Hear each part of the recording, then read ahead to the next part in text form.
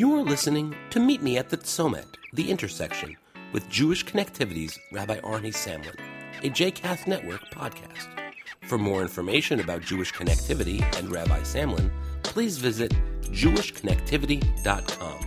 For more information about other JCast Network podcasts and blogs, please visit jcastnetwork.org. Shalom, this is Rabbi Arnie Samlin of SAGE, the Center for Advancement of Jewish Education in Miami, and founder of Jewish Connectivity, welcoming you as we meet at the Tzomet, the intersection between everyday challenges and some of the Jewish texts and values that help us to meet them here on JCast Network. What does it mean to overturn something? There's a lot of talk in today's world about disconnecting things and about some amount of innovation, what it takes to really turn full circle and move in a different direction than perhaps you have in the past. Coming up shortly is the Jewish holiday of Purim. Now, Purim is an interesting holiday in that things in the biblical book of Esther, on which it's based, are not quite what they appear to be. Not only that, but as the story goes on, the theme appears to be one of v'henefach, of turning things over, and things actually seem to be the opposite of what they are, or that indeed we can make them the opposite of what they've been until now and turn them full circle. Now, Purim tends to be a day of merrymaking and fun, rejoicing, not so much really a holiday of self-reflection, which is reserved for other more serious holidays.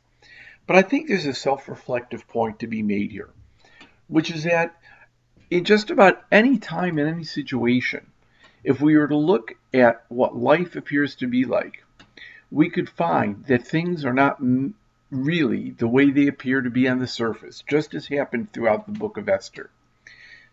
And even more so, we have that ability, just as Esther turned all of the events that were going to occur, all of the terrible events that were going to occur in the book of Esther, and turns them around to ultimately become not a tragedy, but actually a time of great rejoicing, not a time of genocide, but a time of standing up to enemies and defeating them.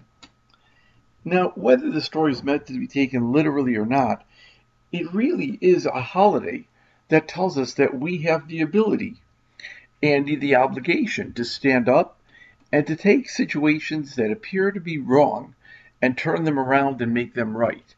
That we're able to take seemingly tragic events and find the silver lining, the things that can really make them better, and to turn around the events and what they mean in our life to really create more positive lives for ourselves.